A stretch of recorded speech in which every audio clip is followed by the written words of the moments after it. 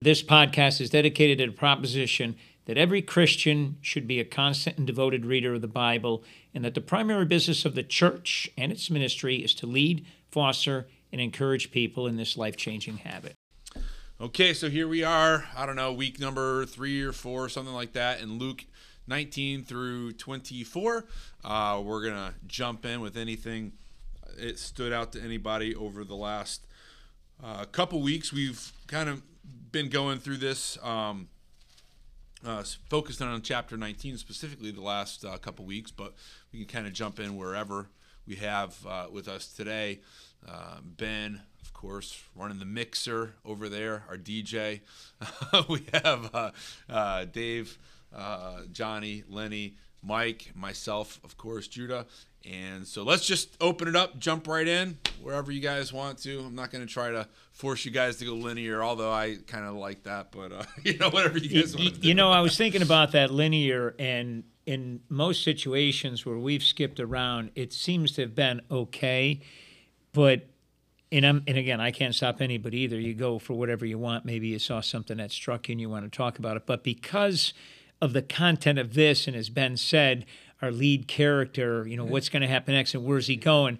It would almost behoove us to go linear. And I'm not, saying we have to. I'm just advocating for it because I think I agree with you down there. In this case, in others, I've been all over the place. But in this, I'm actually find myself going linearly because I don't want to get to the end and say, okay, here it is. And we want to set the stage for this. That's my opinion on it. But okay, so Judah, you brought this up before. You'd like to treat the Bible as if you just were on a desert island and you found his book. But how many people actually read it without actually having already an overview of what to expect? Mm-hmm. But imagine you are reading this and you absolutely have no idea of what is about to happen. On top of everything that's already happened, what's about to happen next? Yeah. If you read this, that you mentioned this, because I don't know where I read this or if I talked to friends about it, but if you read this for the first time and you hadn't read it and nobody told you about it and you just read it, let's say you just take Luke and you're reading it, it could almost be like a mystery novel or a Sherlock Holmes case, because you're going through it and all of a sudden Jesus is doing this and these people are attacking him. Mm-hmm. Then he's curing this one. It has all kinds of twists and turns to it. And then all of a sudden you get to the end and you're surprised maybe at that ending as you say, okay, well, if you just read through it like that, it could be like that. And or somebody who's maybe they're a learner but they don't know this somehow. Yeah. And then for them to be like, okay, so he's doing these miracles, but there have been other people who through history have done miracles, so I don't think this is really going to be anything spectacular. And then all of a sudden with the resurrection, it's like whoa, Well, there was a meme going around for a while. There was this guy reading the Bible, and he's like, I can't believe it. I started reading the Bible, and they killed off the main character. And then the next panel's like, wait, what? Well, that's it. It's just like, oh my God, the main character dies, and yet, spoiler alert. The difference is, to take this analogy along a little bit further, the difference is that in a mystery, okay, here's the end of it. Somebody dies or you get to the here, the main character dies, but then we continue along. It still continues in Acts, if you wanted to continue reading that. And then, of course, it continues for several thousand years. Revelation, it's not over yet. It's not over. It just keeps going. Yeah, exactly. So it's different in that way, in that respect, from a mystery or some of the other things that we might read. Yeah. He's here with us right now. He's staring right at us. But it could be so exciting. Staring at us intently. What are you doing? Well, as we get through here into the end of 19, man, this story is one that I love, where it starts in verse 45, where Jesus comes in and starts driving out the people selling animals for the sacrifices, right? And he's just flipping tables. And the thing that always struck me about this was, well, in John 2:15, it says, this is the same story but told by John. It says, Jesus made a whip from some ropes and chased them out of the temple. It's just this funny image in my mind. It's like I just imagine they're out of their campsite or something like that, and Jesus is grabbing, I got some rope. and he's just like making this whip, and they're like like braiding a yeah, whip, like braiding, and they're like, "What are you doing, Jesus?" He's like, "I'm making a whip." They're like, "Why are you making a whip?" He's like, "You'll see, don't worry, like you'll see." And he's like making this whip, like because I mean I always say like, "Oh, Jesus made a whip," and he goes in there. I'm thinking like oh, he just grabbed something, but I'm like, no, it says he made this whip, like he makes this thing. So I mean, this is like premeditated. Yeah, you know, my translation says he fashioned a whip from cords. Yeah, it's like, and he was a craftsman, of course. So this is probably a pretty nice whip. You know, got a wood handle on it. It's like a 12-foot. You know, they have all different kind of plats for whips. You know, probably a 12 braid. You know, helical. Kind of pattern going on here. This is a nice whip. And he goes, "We're like Indiana Jones or something." Everybody's like, "What are you doing, Jesus? You've been working on this whip for 3 days now." He's like, just wait, it's gonna be awesome." And he goes in and he's like whipping people and flipping tables, and this is like just like a badass moment of Jesus, it's like he was, I believe, when I did some deeper reading on that, I'm glad you brought that up, Judah, and those particular lines, and what was going on there in the background, and mainly Jesus was fighting the exploitation there. Not so much that they were doing the money changing, because that was normal. That was traditional, Old Testament tradition. You came in, you had to have animals for sacrifice. They had to be certain kind clean. Most people couldn't get those, so people were there. Yeah, and the people were there selling those. But these money changers, those are the ones that Jesus was after. Because what you did was you could have all kinds of different money came in, Greek, Hebrew, and these money changers took advantage of the people. And like if you had a $5 bill but you only needed a $1, they would give you a $1 and keep the rest of it. And they just exploited the people. And that's what he was fighting there. That's what he says. You've turned this into a den of thieves, because they were thieves. They robbed the people that were trying to go to give a sacrifice. That's what was going on behind the scenes there.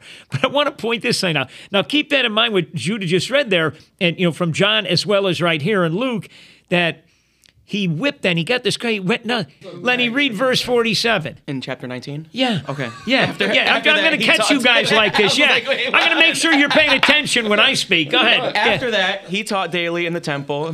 Just right there. That's all. Just stop there. Read it again.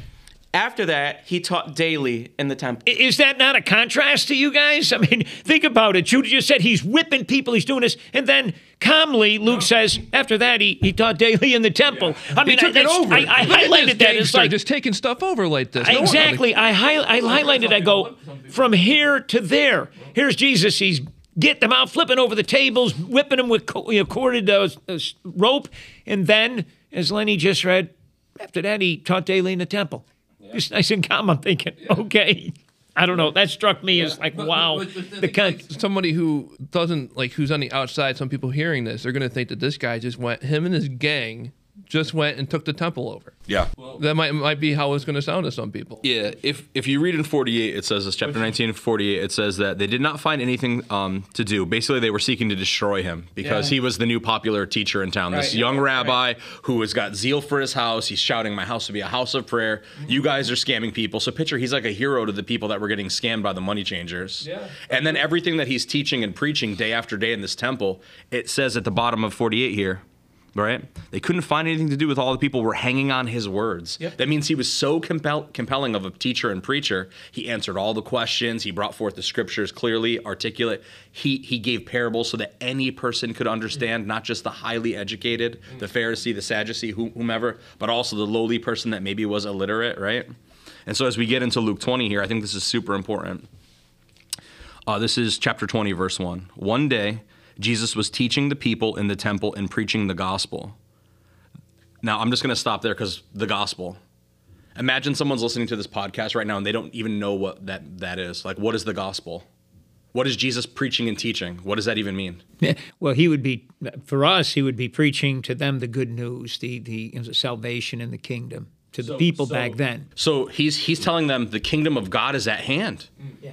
You're waiting for this revolution, but I'm telling you, it's right now. It's this upside down kingdom where those who are first are last, and those who are last are first. Where the poor is the person who is loved by God. They're the one who is blessed. Like all the things that he gives in the Beatitudes, the Sermon, he's basically announcing, right, all these great things about how God has a plan for you and for your life. Now, what are you going to do with this information now that you have the good news? Are you going to love God and appreciate that he's going to deliver you from the evil one? Or are you going to go back to the old way, the Roman way, the Greek way, the fleshly way, the worldly way, the sinful way? Or are you going to listen to what God's instructions are in the Torah, right? Because they don't have the New Testament at this period, right? Right. All they have is Leviticus, Deuteronomy, Numbers, etc., etc. They know their people's history. They know the miracles of Moses and all the prophets. And I think people are really starting to catch on that this guy is a healer, this guy is a prophet. Some people are obviously whispering, this is Messiah, this is Messiah. And then what do we see here in chapter 20, verse 2, right? So I'm going to read 1 again. One day, as Jesus was teaching the people in the temple and preaching the gospel, the chief priests and scribes with the elders came up to him. Tell us, by what authority do you do these things? Or who is it that gave you the authority? And he answered them, I will ask you a question now. Now you tell me, was the baptism of John from heaven or from man? And they discussed it with one another, saying, if we say from heaven, he'll say, then why didn't you believe him? But if we say from man, then all the people will stone us to death, for they're convinced that John was a prophet, right?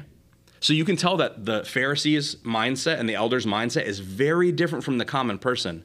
The common person has been waiting. There's these tall tales of the Messiah to come. And they believe when they see the signs and wonders from someone like John. They believe when they see what Jesus is doing. But look at the Pharisees. They think they're wise in their own eyes. They think they know the law better than anybody. Right. And they're so quick to reject the gospel. They're so quick to reject what Jesus is bringing forth. Well, that's an interesting point. And on there, first of all, there's a little background. The leading priest teachers, to me, that's the Sanhedrin. Right. This makes up the council, the main crux of the Jewish people, ruling class, if you will, which including some Sadducees, of course. So two things that I get out of that, Johnny. One is when Jesus asks in verse 2 there at the end, where they ask him, who gave you the right? He doesn't need to answer them because Jesus has independent authority. He doesn't need to answer them. He doesn't have authority. He has independent authority. He's God. And two, these people, these Pharisees, as you said, John, who think that they know everything, the problem with them and the elders versus the common people is they refuse to face the truth that Jesus was the Messiah because they thought that they knew it all. That's it. We keep talking about the Messiah. Some people, as you said, Johnny, were in the crowd, probably thought, this is the Messiah. Yeah, they refused to face the truth of that. Like they were compelled to, in a way. Exactly, yeah. But they didn't want to face that. That's what I get out of that. I wanted to go back and relate something to us today, to people today. I tried to do that for myself. And again, Judah started out with where Jesus clears the temple, 45 to 47. First of all, 1, he clears the temple. 2, in 47, now he starts teaching, but they want to kill him. They don't want him to teach. Yeah. They, meaning the leaders, want to kill him. So 1, Jesus is very audacious. I mean, he's got to have guts to do this. First, just going in and turning over the tables, whipping people, get out of here, you thieves, and then teaching when he knows this, that they want to kill him. And now let me relate it to us. Do we have that kind of courage? Do we have the same kind of courage that Jesus does? I've been whipping people for years. And if we don't, our courage should match our Lord's. My opinion. This is how I'm relating to us, how I relate it myself. Do I have that kind of courage? Would I do that? Again, we go back to that old line, Lenny. If I were arrested for being a Christian, would there be enough evidence to convict me? Well, the irony of the whole situation, too, is this, right? What were they looking for in a Messiah? Savior. To overthrow who? The Roman occupation. So Jesus pulls out a whip. Everybody's like, it's about to go down. Well, that's a fancy whip. He's like, yeah. And who does he go after? His own people. His own people. Yeah. Like, how counterintuitive is that? They're like, okay, we're going after the Romans now? And he goes after the religious leaders in the temple. I mean, that must have just been like, wait a minute, like these are your allies, Jesus. Like any PR person would be like, you're going after the wrong people. You want them backing you. You want the higher ups backing you, right? It's like if you started a business or a political movement in town, right? It's like, okay, I know you've been proactive with a lot of things like that in town. Yeah. Here in town. Who do you want the leaders of the town on your side or against you?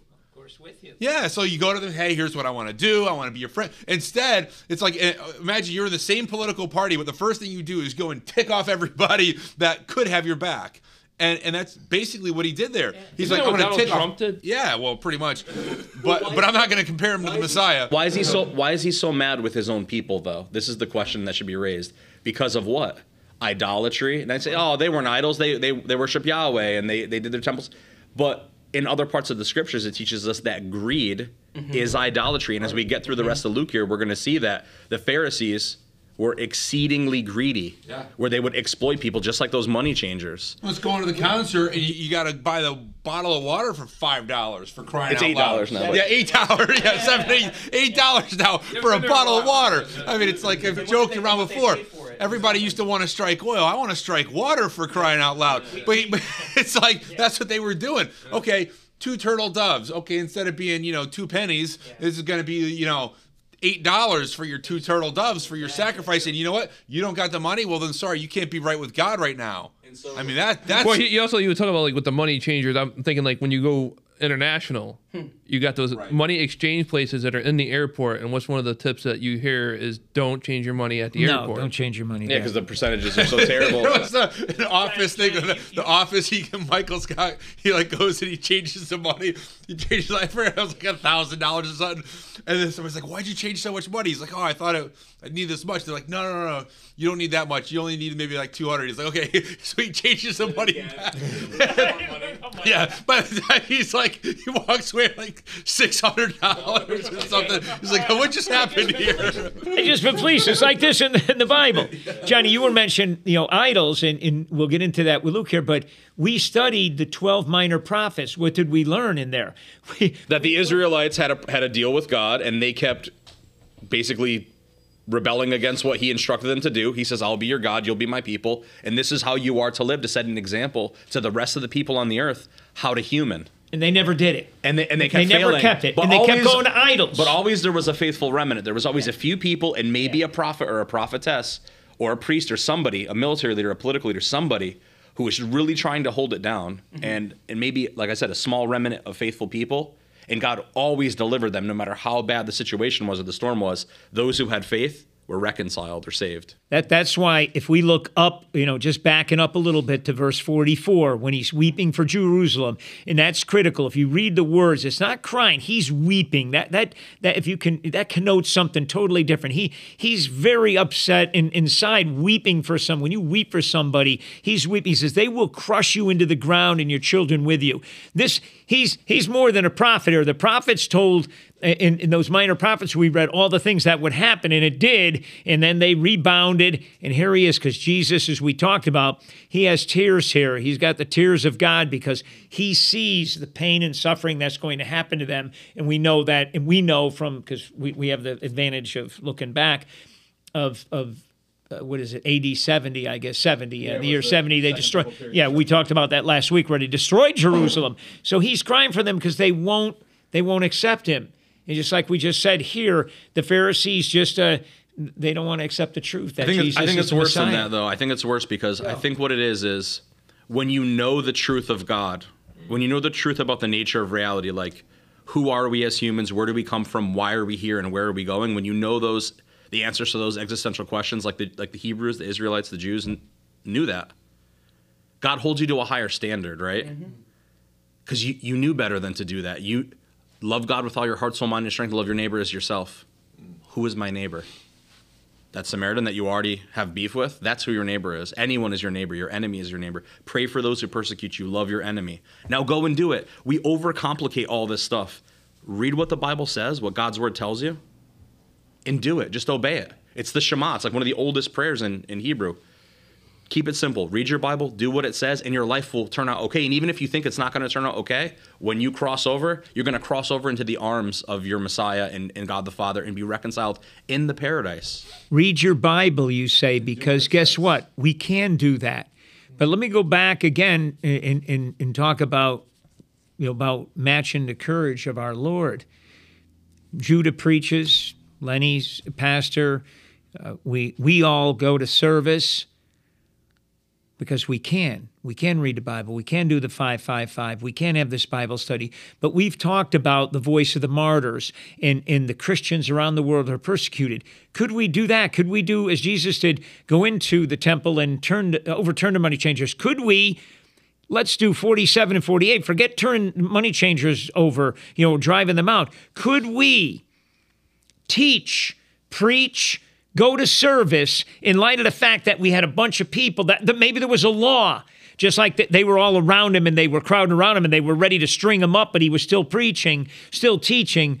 Would we still go to service? Would Judah still teach? Would Lenny still teach? Would we still do this if it was outlawed? A lot of people, if it was outlawed, think about that. Yeah, a lot of people shouldn't teach. The Bible says that there's greater condemnation, there's greater judgment from God on you if you teach, because you're speaking on God's behalf to other people, right? So if you err in your ways and you lead people astray, it even says, talking about the children, right? It'd be better for you if a giant heavy millstone was put around your neck and you were thrown into the ocean. That's how serious this is to God. Like eternity. Well, I think you say specifically though, like in the face of opposition, though, will we keep doing what we're doing, following Christ? Because it's like here, Jesus goes in, clears the temple, and then kind of like Ben alluded to, kind of takes over almost, it seems like, which is kind of a bold move. I mean, he just goes in there and it says he teaches daily in the temple. Like he shows up, cleans house, and it's like, okay, guys, I'm going to be teaching here from now on for the next few days. And I mean, it's a pretty... the crowds flock to him. That's why you got all the haters from the Pharisees and whatnot. And then people came and listened. Yeah, and then people come and listen. And it's like, and you got the Pharisees lurking in the shadows, licking their wounds. And what are they doing? Verse 47, after that he taught daily in the temple, but the leading priests, the teachers of religious law, they're lurking in the shadows, and other leaders of the people began planning how to kill him. So it's like they're there, and he's like, okay, guys, I'll be here tomorrow.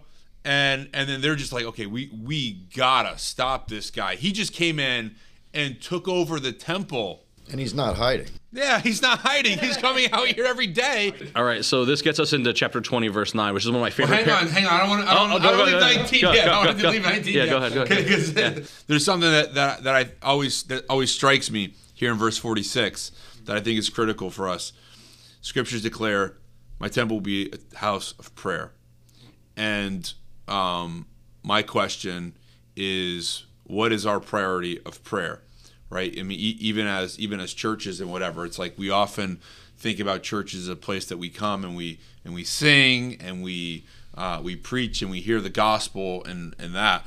But what about prayer? Is it a house of prayer? Are we people of prayer?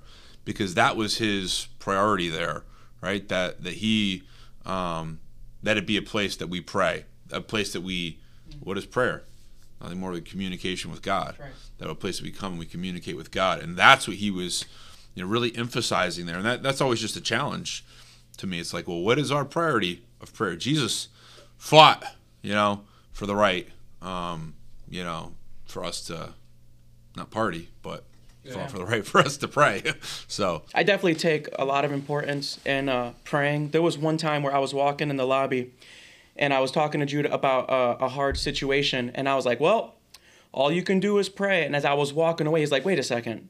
What do you mean all you can do is pray? That's the best thing we have. That's the number one weapon we have. You're praying to the creator of this universe. You're praying to the guy who knows the stars by name, who everything aligns, literally, even just with God's word, with prayer. And recently I had a couple that pulled me aside, and they were super thankful. They were like, thank you so much for praying for us. I'm like, I don't even remember what I said or when I prayed. And they were like, Lenny, the first time you came back from your knee injury, we were standing in the parking lot and you limped over to us and you made sure that you prayed with us before we left. And you know what? Our marriage was not doing well at that point, at that time. And I was like, well, thank you for letting me know about that victory, because otherwise, praise report. Hey, right? And sometimes we even take it for granted that our prayers do not return void. That's right. And then sometimes we think that our words aren't going to get to God. Are you kidding me? He wants to have that communion, and that's why Judah is mentioning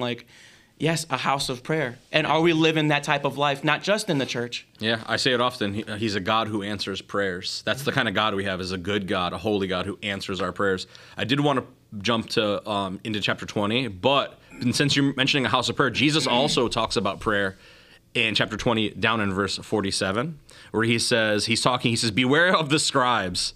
In hearing all the people, he said to his disciples, beware of the scribes and the Pharisees, who like to walk around in long robes and love greetings in the marketplaces and have the best seats in the synagogues and the places of honor at feasts, who devour widows' houses, and for a pretense make long prayers. They will receive the greater condemnation. Right? So you talk about prayer. There is a way that is a very God-honoring prayer, which is the contrite heart, the humble heart, the grieving heart because of things that we may have done against our God. So you can just talk to him. But there's other parts of the scriptures that say you should enter God's courts with thanksgiving and praise. Right? You see the way Jesus prayed. He said, holy is your name. Hallowed be thy name, right? And then obviously Jesus says, if you ask for it in my name. So when I pray, I always try to do it that way. But I do want to go back to verse 9, because this whole thing that we're talking about with the end of chapter 19 is leading up to this parable Jesus is about to give. You're in chapter 20? 20 verse 9. This is the parable of the wicked tenants, is what mine says in the English Standard Version, right? I'm not going to read the whole thing, but I'm just going to basically give like a paraphrase, right? Which is, he gives this parable that a guy basically procures land, and he builds a tower and plants like a vineyard, and he leases out the land to workers, basically these tenants. Right? And then he goes away to a foreign place to go do more business. And he ends up sending a servant to come back and get his portion of the proceeds or the fruit or the wine or whatever, right? And they basically beat up this messenger and they run him off. So he's like, well, I'll send another servant to go collect it, right? And so he sends a second servant to go there and collect his portion of it. I mean, this is his own land. This is, by all rights, this is his, right? And they beat him up and they run him off. He sends a third person, and then they wound that person and run them off. He's like, you know what? I'll send my beloved son. They'll have to listen to him.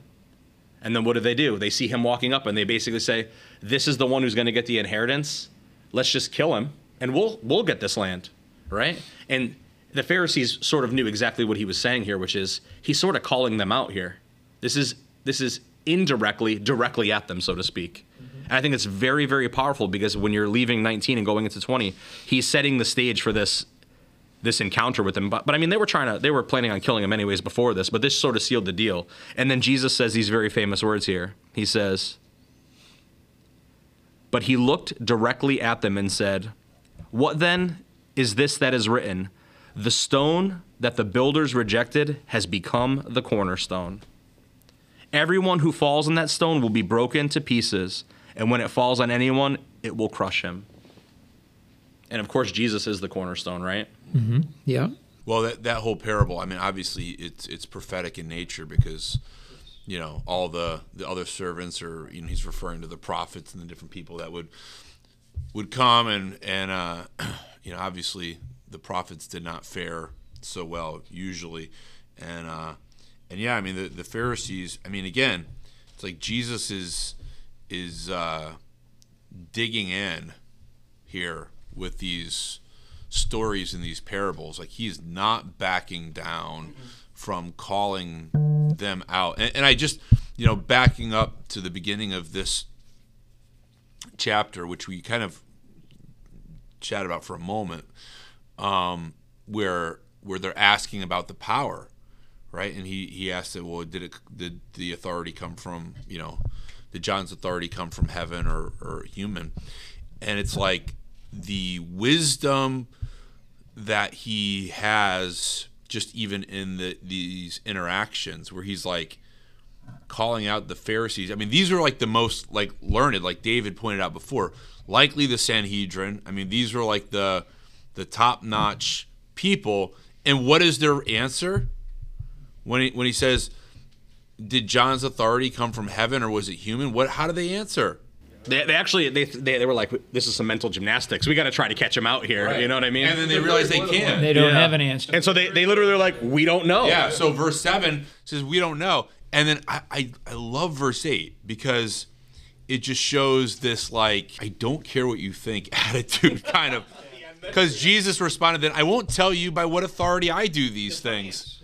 He's like, if you won't admit that John was sent from heaven and that the baptism itself is sent from heaven, not from earth, not from man, but it's divinely appointed, then get out of my face. They were more concerned with what the people thought about them than him, literally. It's like if someone was like, "Don't you know who I am?" and you answered with, "I don't care." Yeah, and it's interesting too because like there's and obviously I think that we need to be able to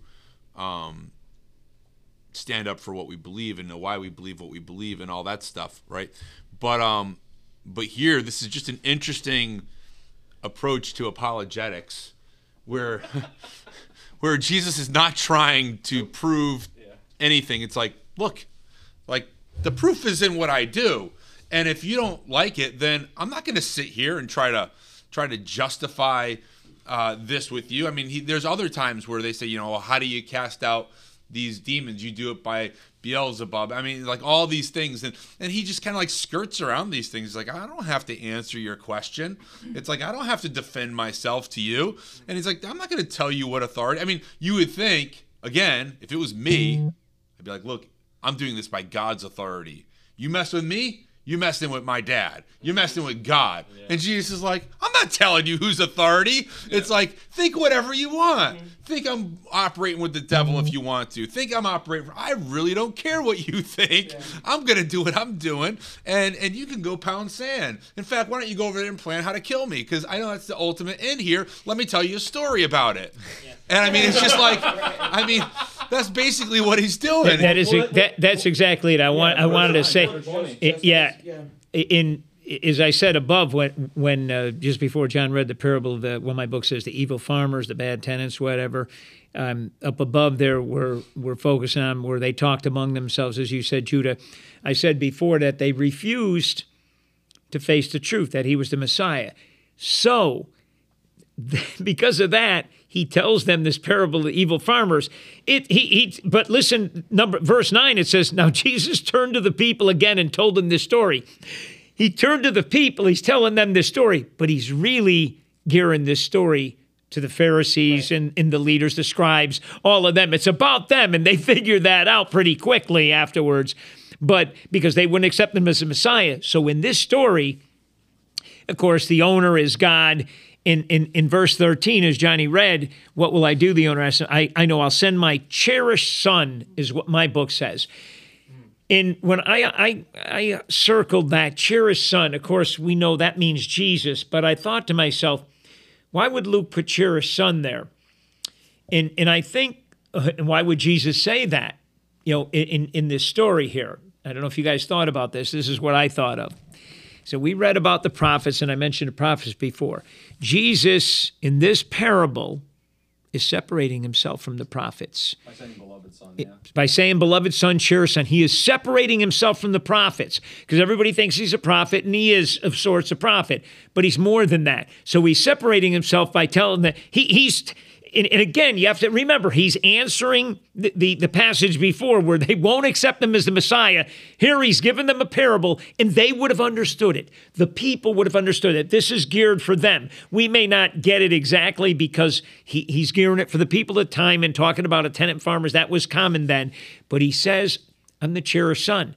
That is saying, I'm the Messiah. You guys are not going to get this. You get it, and you're not going to accept it. That's your problem. Son of David, like they shouted out as he was coming down. Exactly, and that's what he's saying there. And basically, the vineyard is Israel. If we look at it that way, it's Israel. If we want to take the metaphor.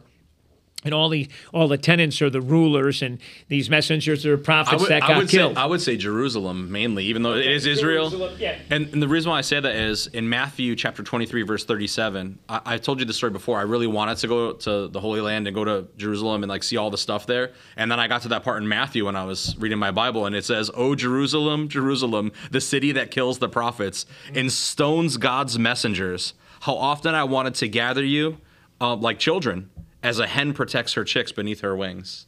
Like, when I read that, I just was like, wait a minute, that's true. They did kill off all the prophets, and they did kill. And I was just like, maybe it's not about a geological, piece of stone somewhere like Golgotha. Maybe it's not an archaeological, tomb of Joseph of Arimathea. Maybe it's not, the Temple Mount. Like maybe I'm focused on earthly things, and I need to be focused on my soul more and focused on what the message of the gospel is and the Holy Spirit, my relationship to the Holy Spirit, my relationship to Jesus, my relationship with God the Father. After I read that passage, I mean, when I'm in here at Luke and I'm seeing this, I'm like, this is exactly what this is all about. You can't necessarily see the kingdom with your eyes, but you can experience the kingdom with your eyes. The kingdom is at hand. Even now it is. Yeah. Even now it is. With this story, I tried to sum it up for myself too, Johnny, just like that. And basically, Jesus is telling a story here, and it tells the story of human sin. It's human sin, and it's beyond that. It's you look at the owner here is God, and you see a failure to give God his proper place. And these people, these evil farmers or tenants, were usurping power that belonged to God, that should rightfully be God's. That's what they were doing. And that is what the Pharisees or some of them and some of the other leaders of the time were trying to do. Usurp God's power and not give him what was his due, not give him his proper place. It's sin. And pride, of course, we always talk about that. I am glad you pointed out the part where it says cherished or beloved son, because that does harken back to even John 3:16, right? It's like, whoever believes in the Son, right? That's the whole thing. It's the belief in the Son and whoever receives him as Lord and Messiah and Savior. If we go down to chapter 20, this is verse 41 through 44, right? Mine's titled, Whose Son is the Christ? Christ meaning the Anointed One by God, right? But he said to them, how can they say that the Christ is David's son? Remember, he's coming down to Jerusalem, and what did the guy say to him? Son of David. And they're like, oh, be quiet, be quiet. He says, Son of David. He shouts it even louder, right? So people knew who Jesus was because of just their belief in their faith, right? So how can they say that the Christ is David's son? For David himself says this in the book of Psalms. The Lord says to my Lord, sit at my right hand until I make your enemies your footstool. David thus calls him Lord. So how is he his son? Right? So this again is Jesus ultimately being like, I am the one. I'm the one that the prophets talked about. I'm the one that, Moses was excited about. Abraham was excited at. I am the one. I think there's a part in the Gospels where he's talking to the Pharisees, and he says something along the lines of like, you cling to those scriptures because you think that in them you have life. But those are the very scriptures that testify of me, right? That I would come for you, right? So I just think it's very powerful that Jesus is building up this whole case against the Pharisees, driving them out of the temple, sort of usurping it, as you guys were saying.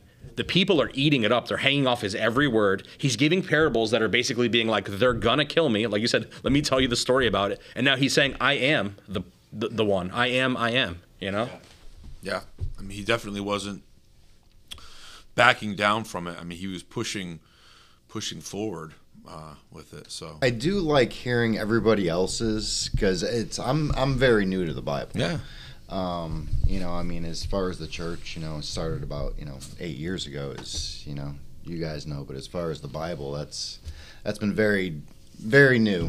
Reading it on a consistent basis and hearing other people's view on it really just kind of makes my brain go in all these different directions, because it's all these different ways that I didn't even think of looking at it. Yeah. It's like I read it and, it said one thing, and then, John, what you say might say one thing, and Dave, and, but every single one of them are aligned with Jesus, and I'm, yeah, going through the process of figuring out exactly what that means.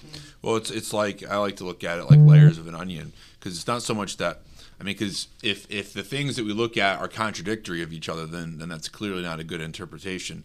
But when you look, there's layers of it, right? It's like we talk about the throwing the money changers out of the temple. There's so many layers. There's the aspect of prayer. There's the aspect of him, fashioning the whip. There's him going against the Pharisees. It's like there's so many. Like it's like you can dig deep in these things, and even to the word level, you can really crack into these things, and there's life in all of it. And I think it helps to illuminate it, and it becomes a three-dimensional picture rather than a two-dimensional picture.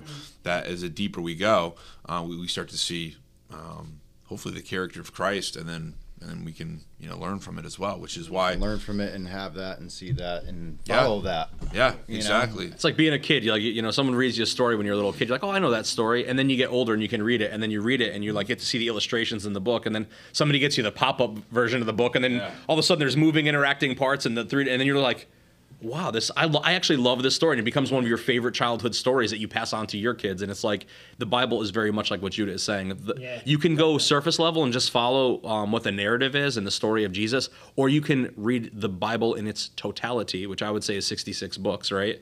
And you could read the 39 books of the Old Testament, and it paints a very clear picture of humanity and God's relationship to them in the creation. And then you read the New Testament, which I want to say is 27 books. 27. Yeah, and what you see in that 27 books is how God is fulfilling his promise about what he said in the Old Testament, how he would save humans from this fallen, messed up world that we make terrible every day with every decision we make. Because every decision you make in life, you're at a crossroads where you can either go true north and go with what God wants, or you can go left, or you can go right. And oftentimes we just do the selfish thing. And what God wants from us is the selfless thing. Right. We could either be loving, which is difficult, or we could be hateful. We could be greedy, or we could be generous. And it's always like that with God. He's pretty cut and dry with things. There's either the right way to do things, righteousness, or unrighteous. And what's crazy is whenever we do, he gives us the free will to do whichever way we want to turn. But there's consequences for every action and every reaction that we have. So that's why I said before, if you want to keep it simple, read your Bible and do what it says, and God says you're going to be blessed. But if you disobey it, you're allowed to, you can, but let the chips fall where they may. And if we look at the history of the world, whether it's secular world history, American history, or biblical history, right? There's a fact pattern, which is we make a mess, we kill each other, insert evil things. And we try to mask it. I'm off the soapbox. Let's get back. I'm going to come back to your generosity in the future. You were just mentioning it, but there's something ahead. But I want to back up because we skipped over. I guess the subtitle is discussion about resurrection. Still in chapter 20, verse 27, because Johnny went ahead to 41, which is fine. But that section there, where now. Yeah, so much for linear, Johnny. we're now. The Pharisees, the scribes, and the elders were pummeling Jesus, or trying to. And now the Sadducees jump in. Right. They take over. It's like, okay, tag team. Right. Then Jesus was approached by some Sadducees. What do they say, that there's nothing that unites you more than a common enemy or something like that? Yeah. Which they say is why grandparents and grandkids get along so well, because they have the common enemy. Yeah. Because the Jipa. Because and it's a good point, because I think Judah's making the Sadducees and the Pharisees didn't really get along too well. But with a common enemy, they did. They did. So that's a good point. So here in 27, after, as I said, the Pharisees and the scribes, the elders pounded on Jesus, or plotting to kill him, or trying to trick him with questions. Now it's the Sadducees approach, and they're going to pose a question. And, of course, they pose that question. Teacher, Moses gave us a law that if a man dies leaving a wife but no children, his brother should marry the widow and have a child who will carry on the brother's name. And then they go on, well, suppose this happens. And they give him all these suppositions. And finally, the woman also died. So tell us, they say, whose wife will she be in the resurrection? All 7 were married to her. In other words, she, according to the law, their law, Jewish law and Mosaic law, she would have had to marry each of the brothers if they died successfully. That's the gist here. So, died successfully. Yeah, successfully died. Yeah, successively. Yeah, so successfully. I've successfully died. I'm going to heaven. Yeah. But so finally the woman dies, and it says in the resurrection, whose wife will she be in the resurrection? For all 7 were married to her. Now understand this, if you don't know, and probably most of you know about the Sadducees, they didn't believe in resurrection. Right. That was what separated them. That's why they were sad, you see. Well, that was not a plan. For anyone listening, that was not a planned pun. But anyway. I love a good dad joke, sorry. The Sadducees did not believe in resurrection as the Pharisees did. So here they are asking Jesus a question about about resurrection, saying, so whose wife will she be in resurrection? Jesus replies, and this is great, marriage is for people here on earth. But in the age to come, those worthy of being, those worthy. I could just see him basically pointing out to them, saying, like, pointing, those worthy of being raised from the dead. He's looking at them, right? Yeah. Will neither marry nor be given in marriage, and they will never die again. In this respect, they'll be like angels. They are children of God and children of the resurrection. He says that to them first. And now, knowing that they don't believe in resurrection, this is great. Yeah, exactly. He says, but now, as to whether the dead will be raised, even Moses proved this, and he's going right at them now. Right. He's meeting them, as Lenny would say, intentionally, right where they're at. He's meeting them because they do not believe in resurrection. He says, as to whether the dead will be raised, he says that it says, even Moses proved this when he wrote about the burning bush. Long after Abraham, Isaac, and Jacob had died, he referred to the Lord as the God of Abraham, the God of Isaac, this is Moses referring, and the God of Jacob. So he's the God of the living, not the dead, for they're all alive to him. We can see that that's in Exodus 3, chapter 3 somewhere. I think maybe verse 1. Something like that, yeah. So, and they go, now he proves them. He confronts them right where they are, where they don't believe in resurrection. He says, okay, he's the God of the living, not the dead. Right. And now I didn't even highlight that part, but that was interesting, as Judah said, but look at verse 39 and 40. This cracks me up. I don't know if you guys got this. Listen to this. Well said, teacher, remarks some of the teachers of religious law. Who are the teachers of religious law? the scribes and the Pharisees. They're now saying, yeah. They're going, they forgot well said, they were on. Exactly. Well said, teacher, because they believe in resurrection. I mean, I can't get over this. Jesus just pummels these people with words. He's such a great speaker. And then no one dared ask him any more questions. It's just, I get so excited over this. It's just phenomenal because I highlight that. I go, wait a minute.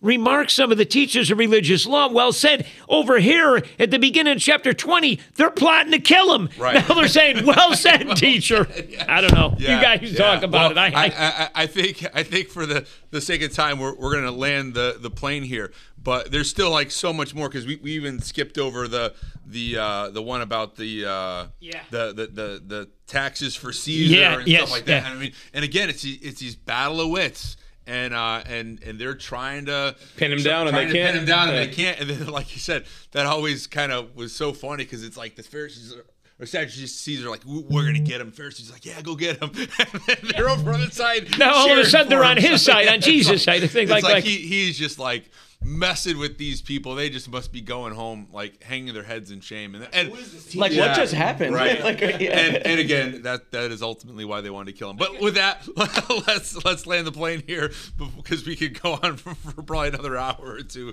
So this is good conversation. Let's pick back up next week. I want to stay in 20 some more because I think there's a lot more good stuff in here. So that's it. So 19 through 24, we'll pick back up next week. Well, we hope that you enjoyed our discussion today on the Thriving in the Word podcast.